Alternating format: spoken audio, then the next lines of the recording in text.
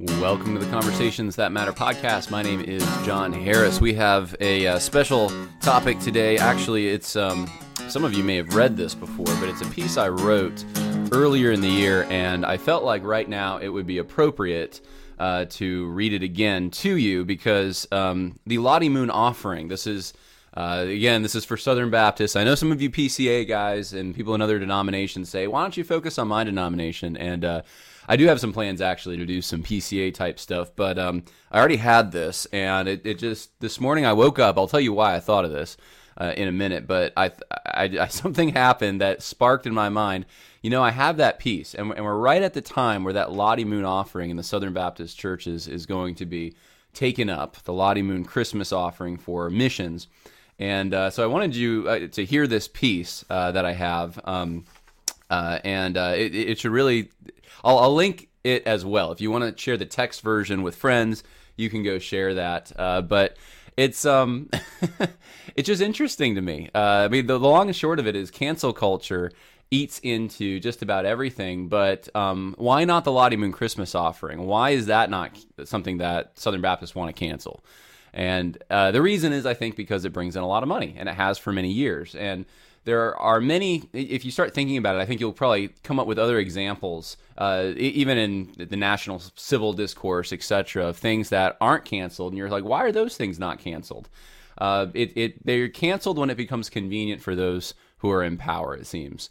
And in California, you know, I was just reading this morning, a culmination of things happened this morning, but I was reading, there is a school out, I think it was in the San Francisco area. I don't think it was in San Francisco, but outside somewhere. It was at, I think, Abraham Lincoln High School. It was named after Lincoln, and we got to change the name of that high school. Now, for me, I mean, I'm living in Virginia right now. This is happening all over Virginia. I mean, in ways that are just renaming lakes. I mean, renaming streets, renaming schools.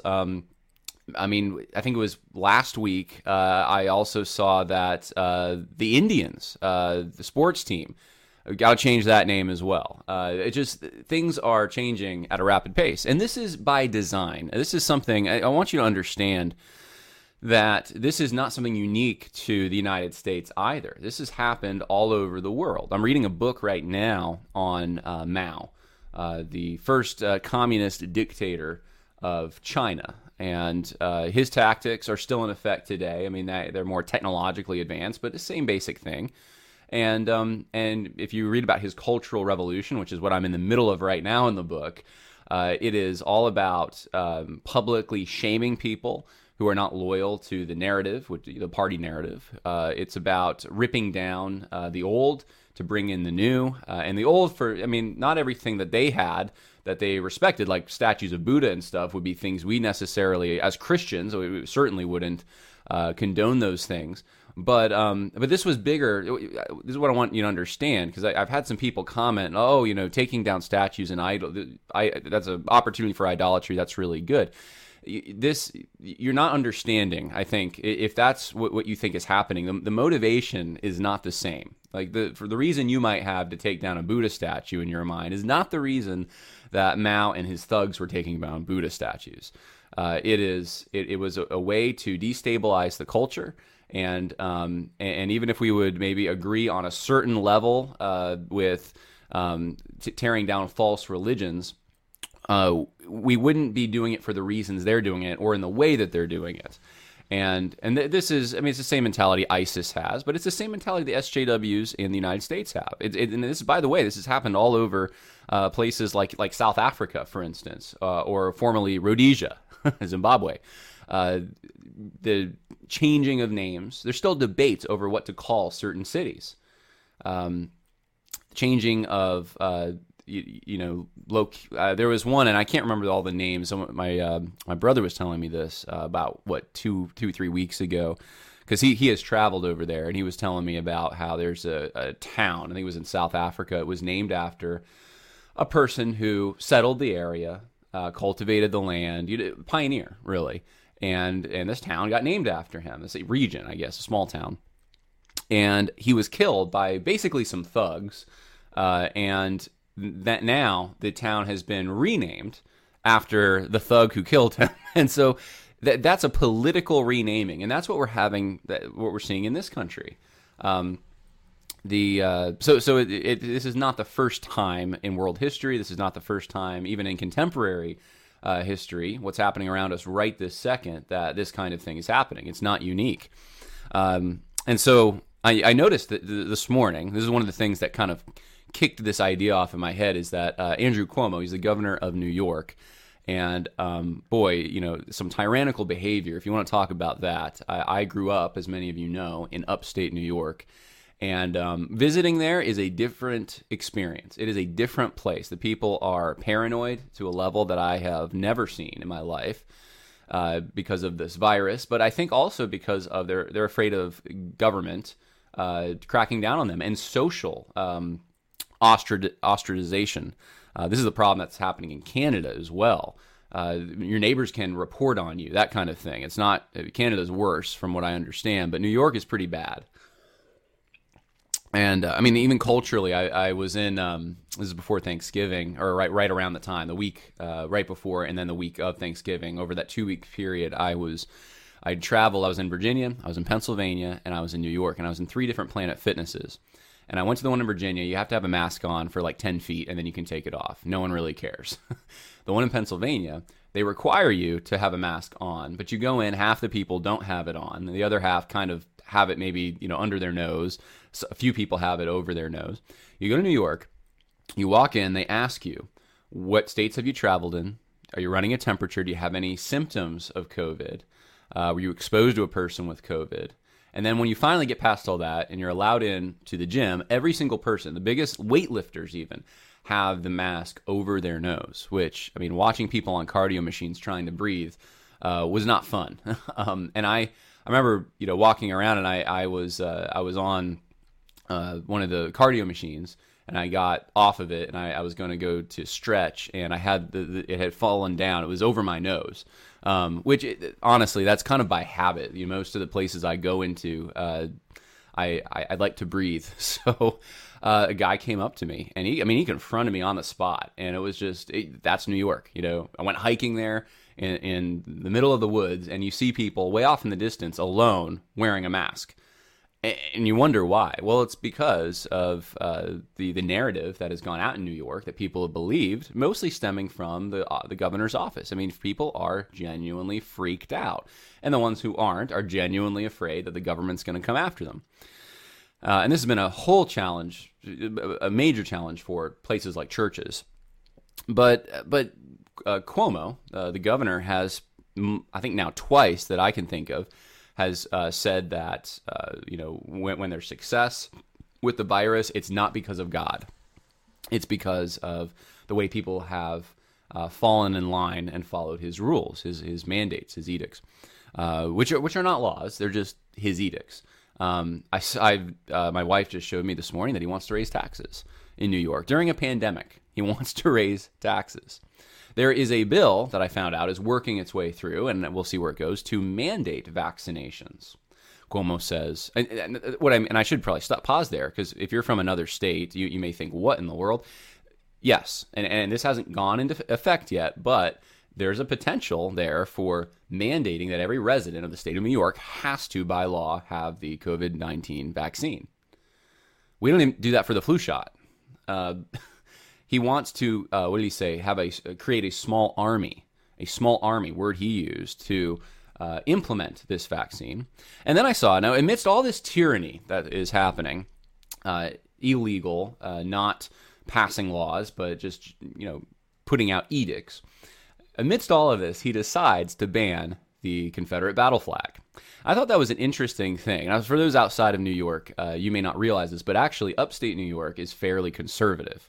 The area I grew up in used to be, but a lot of people from the city have moved up, not so much anymore. But if you go, you go out to the Finger Lakes region, you go in the Adirondacks, northern New York, western New York, it is a fairly conservative area.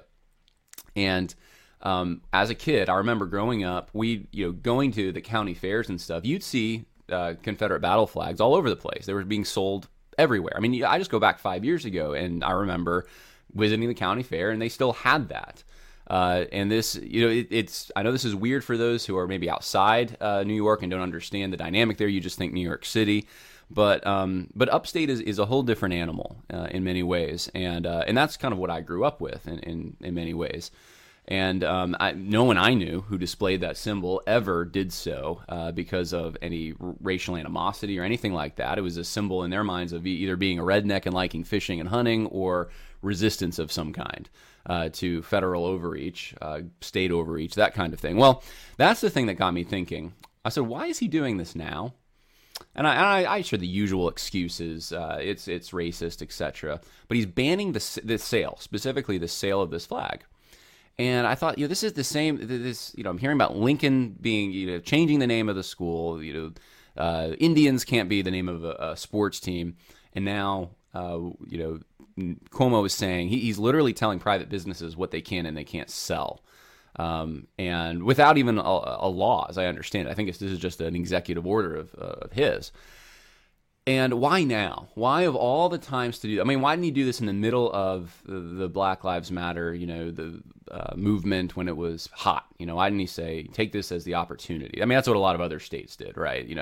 They had to push things through because it was an emergency now, and if we display, symbols, somehow they're contributing to the killing of George Floyd or something like that, right? Some ridiculous logic. Well, I have a sneaky suspicion. This has something to do, and maybe not everything, but it has something to do with the fact that is one of the symbols of resistance, and some people still see it that way. That this is a symbol that represents the secession of the certain portion of states, a region of this country, at a certain point in time. They felt that they had the right to do this, and there was a war that happened, not initiated by them. And then that's a topic for a whole nother podcast. But in general, at the beginning, the intention was to peacefully leave. Just leave. You don't want federal anything. We don't want your funds. We don't want you to have garrison soldiers, which is what many people think sparked the war itself. It really didn't. But we don't want you, maintaining forts with. You're a foreign power at this point. We just want to be left alone in our states. And that talk is what has now been revived.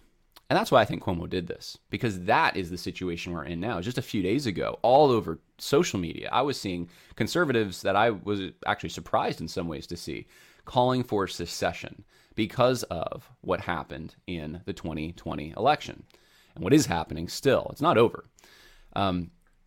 But for those who don't know, New York, there has been that's one of the things that gets talked about every so often. You'll hear, especially people from the upstate, talking about how they want to secede from New York City. They want their own state. New York City can do its thing. We can do our thing, because they're tired of having to abide by the government that New York City elects. And you hear the same thing in Virginia, and I'm sure there's many states like this. I'm sure Illinois probably feels that way.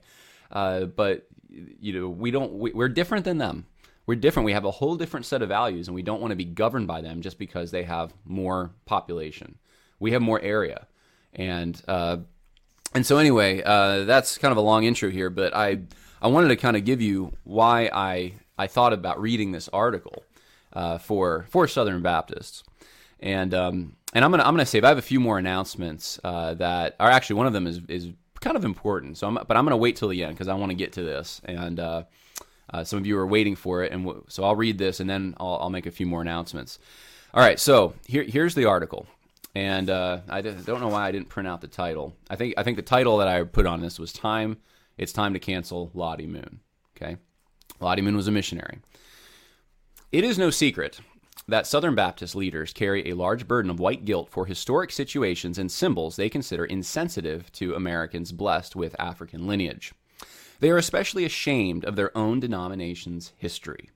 And interestingly, they think they somehow have the power to change the legacy of their self-assessed complicity through lamentation and other measures. A very white assumption from the perspective of critical race theory advocates, if there ever was one. In 1989, the convention issued a statement against racism and bigotry.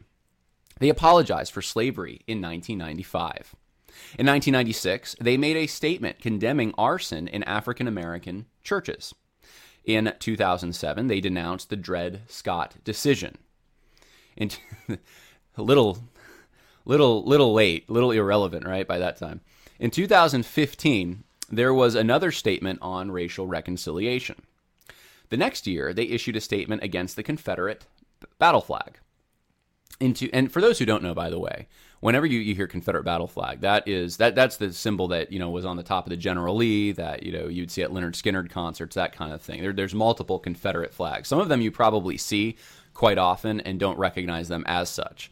But that's the one that and that's the one actually that the troops carried. That's the one that was known as the flag of soldiers, which is why it's ended up being the one that's displayed so often. It wasn't the First National. It doesn't represent the government. It just represents the soldiers and their sacrifice.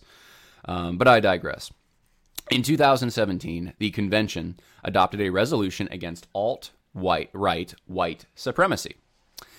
In 2018, Danny Akin, the president of Southeastern Baptist Theological Seminary, sponsored a resolution which, among other things, condemned the first president of the convention, William B. Johnson, for promoting slavery in his inaugural address.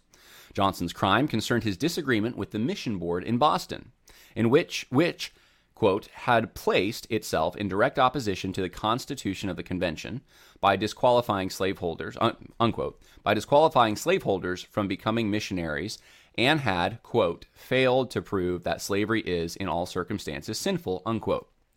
This resolution failed amidst the crowded slate of resolutions also condemning some form of, you guessed it, racism.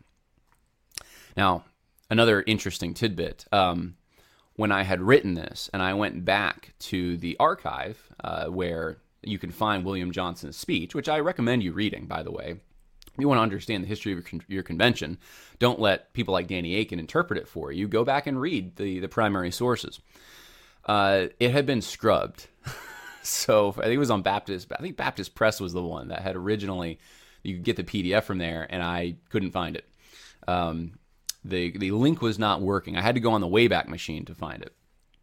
Anyway, at the convention adopted a resolution against using the curse of Ham as a justification for slavery, and another statement condemning racism, because we know that's so rampant in the Southern Baptist Convention today. People always using that curse of Ham to justify slavery in 2019 or 2018. Add to this the various statements written, sponsored, or supported by Southern Baptist entities, and one begins to swim in a sea of anti-racist statements, all attempting to once and for all rid the convention of, as Al Mohler likes to call it, the stain of racism. The latest attempt to use racial animosity as a pretext for societal revolution has afforded Southern Baptists yet another opportunity to condemn one of their most cherished subjects, racism. And I say that on purpose, cherished subjects.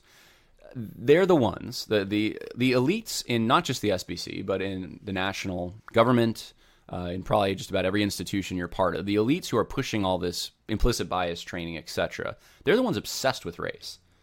It's not the average ordinary person. They don't. I mean, if you want to talk about who's really racist, who's really the one that just judges everything based upon race, it's these people. So they do have a fondness for it, for that subject. And again, I wrote this a couple months ago at the height of the Black Lives Matter hysteria. Prominent SBC pastors like Thabiti Anyabwile and David Platt encouraged marching with Black Lives Matter. The president of the convention, J.D. Greear, and by the way, that march, it was a Christianized Black Lives Matter, in case someone wants to call me out for that. The president of the convention, J.D. Greear, called for the retirement of the Brodus Gavel, deemed unholy for having been the unfortunate block of wood to have been in contact early on with a slaveholder and Confederate supporter.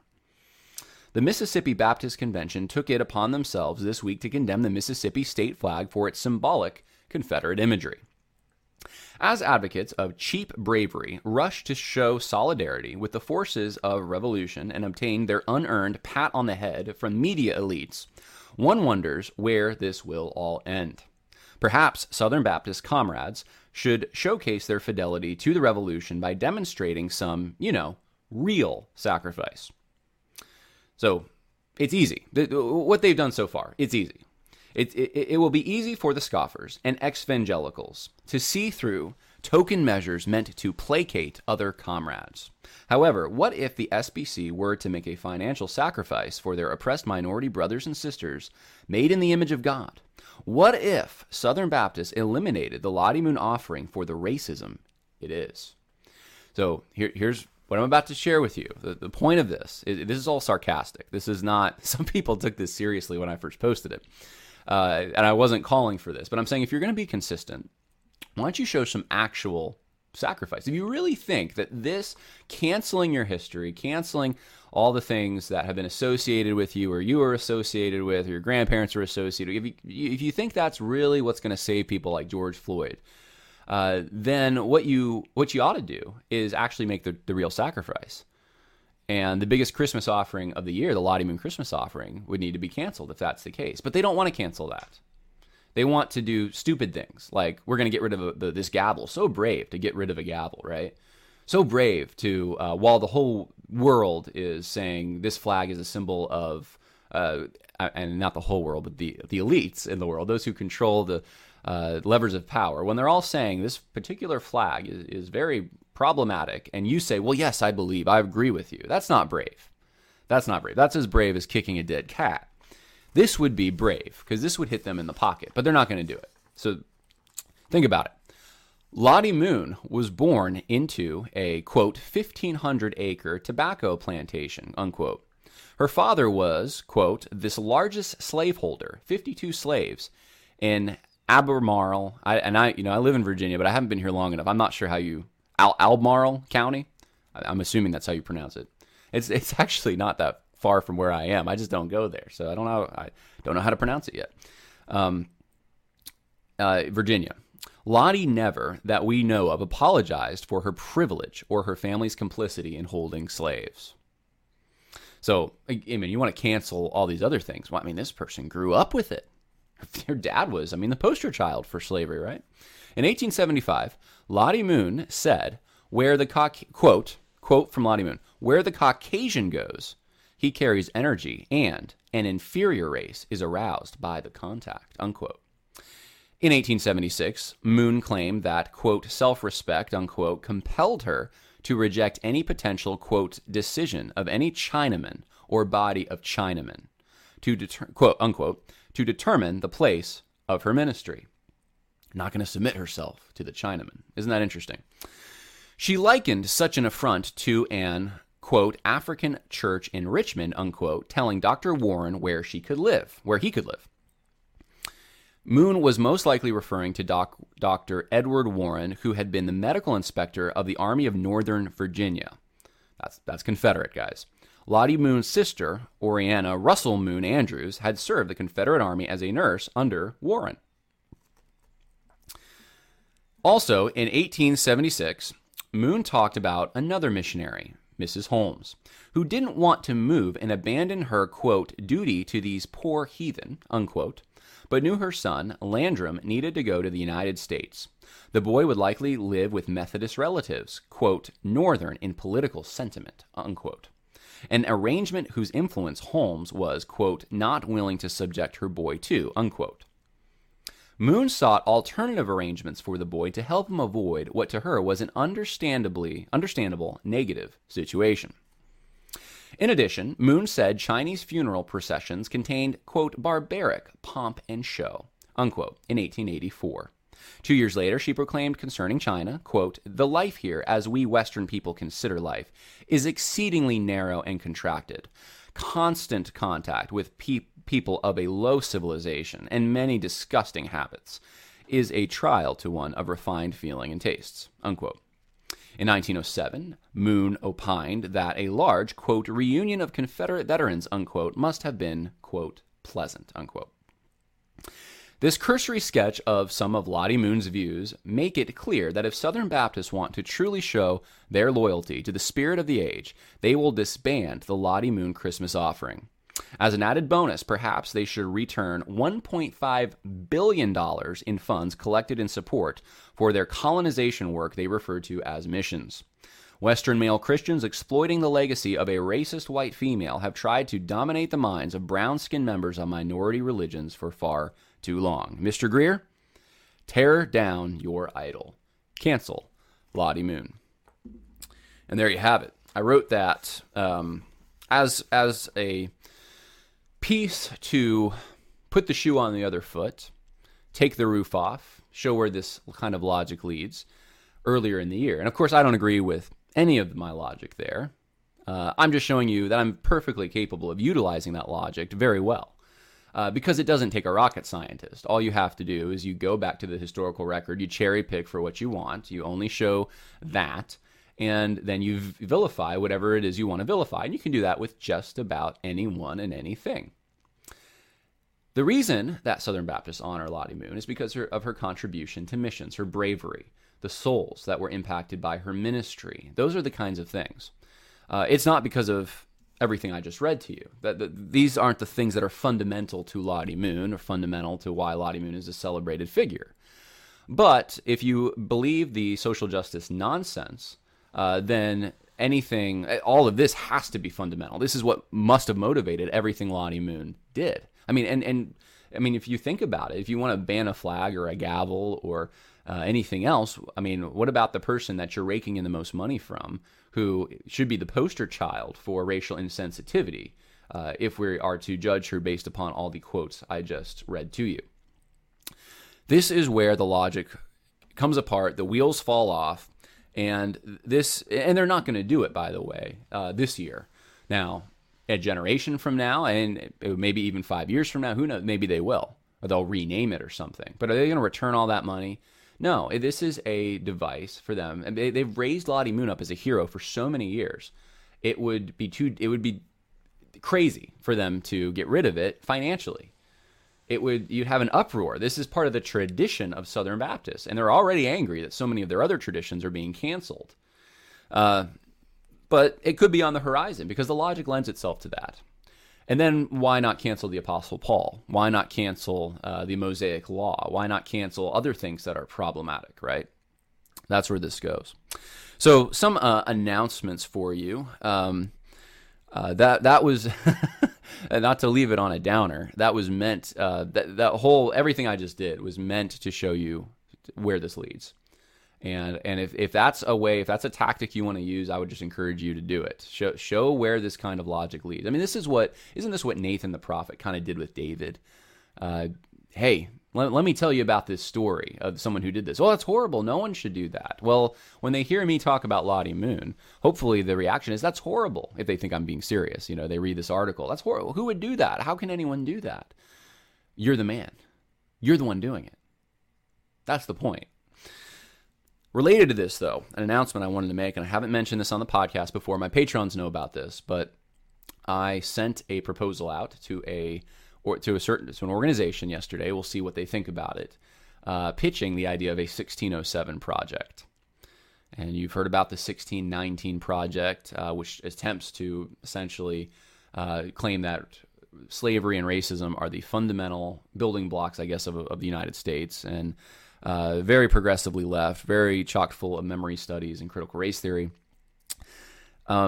There have been two responses that I've seen, attempts at a response. One is the 1776 initiative Donald Trump put forth, and the other is the 1620 project. And both, in my opinion, are completely inadequate to deal with the 1619 project, and more broadly speaking, to try to recover, because it's not just the 1619 project, that's just a flashpoint, but to recover the history of this country, what is fundamental to it, what it actually is, what kinds of things are true and valuable in it that we can emulate today.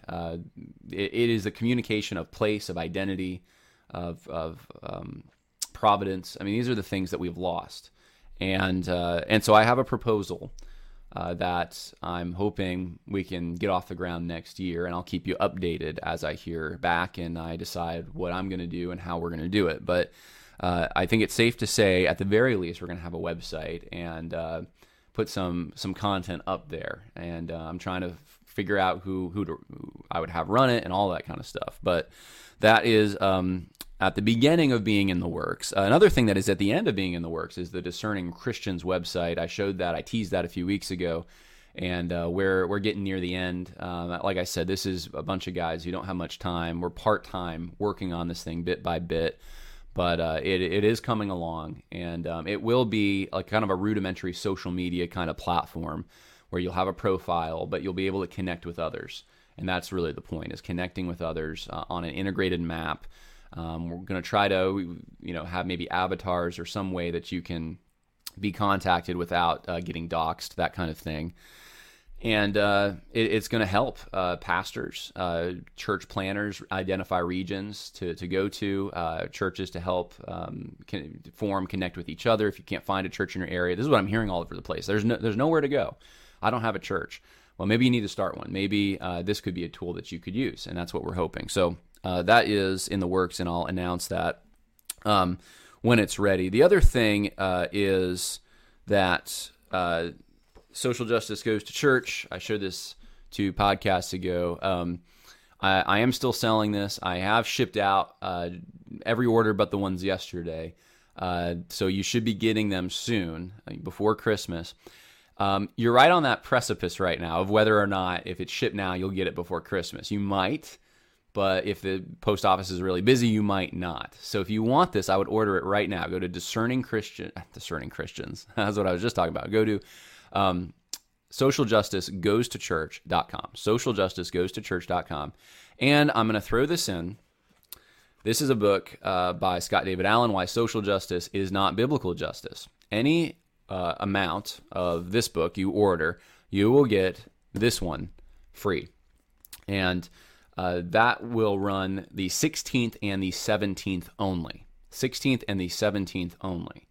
So if you want to get both of these books for just the price of this one, then go to socialjusticegoestochurch.com. You'll go through the checkout process. You will not see this book anywhere, but I'm keeping tabs on it. I know who ordered on the 16th and the 17th, and they will get that book. So God bless. I hope that was at least helpful to you in some way. We've got a lot more content. I'll tell you this. Tomorrow I'm going to have a kind of a roundtable discussion with Thomas Accord and Stephen Wolf. They have their own podcast, and they did a really great job, I think, talking about a philosophy of place, which I think is one of the main things we're missing right now. And I would just encourage you to listen to that when we drop that, probably on Friday. But this is going to relate to the whole topic of Christian nationalism, quote unquote, and what that means and why it's a controversy and all of that. And I've dealt with some of that, but I think that getting their perspective, just because they can articulate it well, I think is going to be very helpful to you. And last but not least, I need to say this. The election is not over. Just so you all know, I've been doing some research on this, and I actually even had someone who I went to school with, who in the history program, who does good research. I even had them go every once in a while. I will try to get someone else to do some research if I'm strapped for time, and this person did some research for me as well.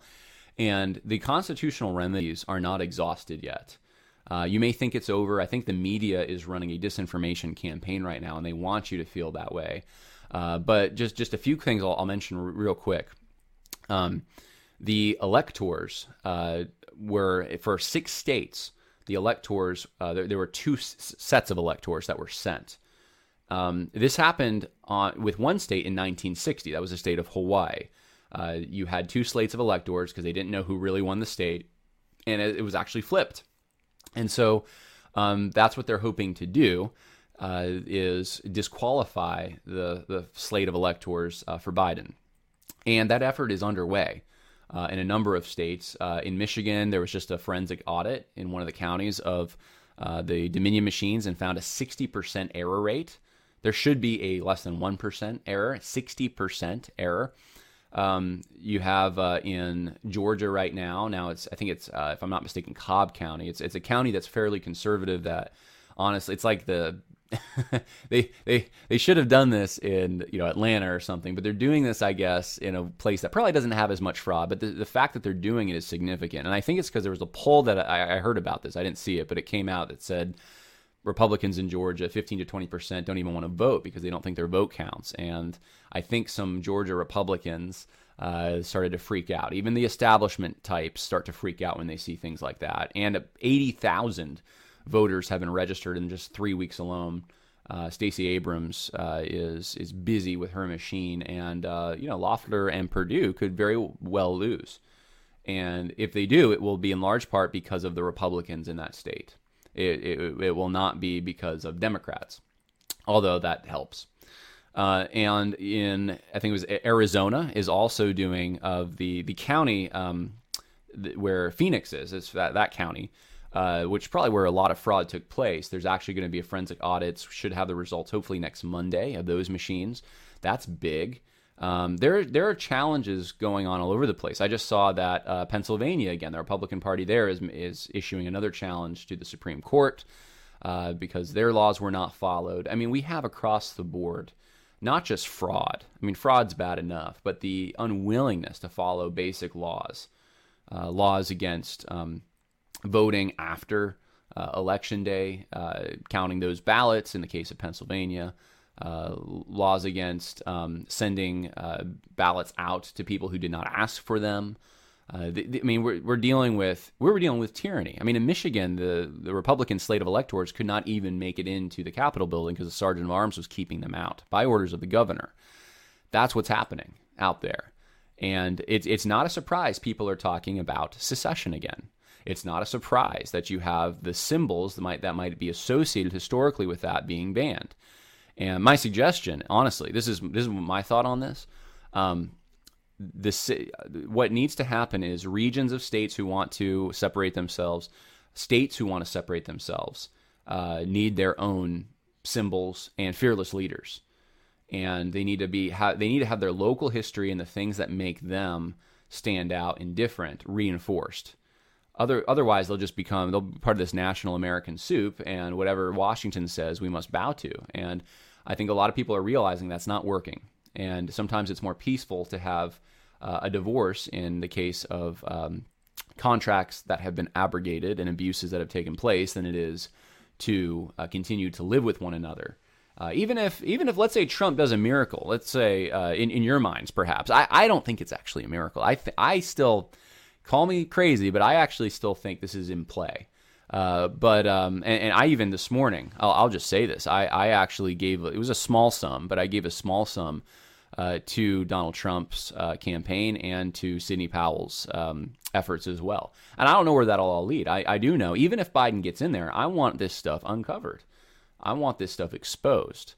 And crazy stuff is being exposed. I posted yesterday, it was the former CEO of Overstock.com talking about how he had participated in an FBI, I think it was FBI operation to fool Hillary Clinton into accepting a bribe, $19 million. And then he had heard from it was scrubbed, and he basically heard from an agent that the Obamas Hillary was going to be the president for the next 2 years, and there was no question about it. And the Obamas were going to control her because they knew she had taken this bribe, and they were going to hold it over her if she didn't do things they wanted. And then Michelle Obama was going to run. And if that's true, which, I mean, look, you don't have any reason to come forward with that kind of material if it's not true. I mean, that's just like waiting for the Clinton machine to kill you, or the Obama machine, as the case may be. And claim it's a suicide. I mean, to come out with that information, I mean, that is a risk on your life. I have no reason to believe that's not true when someone's willing to risk their life like that. And it corroborates with other things that we're hearing as well, like General, if I'm pronouncing it right, Matt McInerney or something. I think it's McInerney, but before the election, saying exactly what was going to happen because he knew about this software that would be used to manipulate the votes after it appeared Trump would win, and then pulling it for Biden, which is what happened. So it's interesting. There's a lot of stuff coming to the surface, but I want that to happen at the very least, and hopefully you do too. I don't think this is quite over, but whether it is or not, talking about the possibility of seceding, etc., I don't think that's going to quite go away. And my suggestion is to have local symbols and local leaders. If you're in upstate New York, why not come up with something, I don't know, this is hypothetical, the Niagara flag. And you start flying the Niagara flag. Start the things that make you different, that separate you from that other portion of the state that you don't want to be part of. Texas already has all this. Alaska kind of has all. They have their state flag. They have, you see when they go on TV, they'll put their cowboy hat on and stuff. They're trying to they're separating themselves. They're saying we're different down here, and you have to create, not create artificially, but you have to reinforce that cultural identity for that kind of thing to work. So anyway, just some suggestions there. Don't forget though about that deal. Social justice goes to church, and why social justice is not biblical justice. Just today, the 16th and the 17th, and hopefully, if you order it now, you'll get it before Christmas. We're kind of on that razor's edge of whether that will happen or not. But better order it sooner than later. So, God bless. Hopefully, that was helpful. Bye now.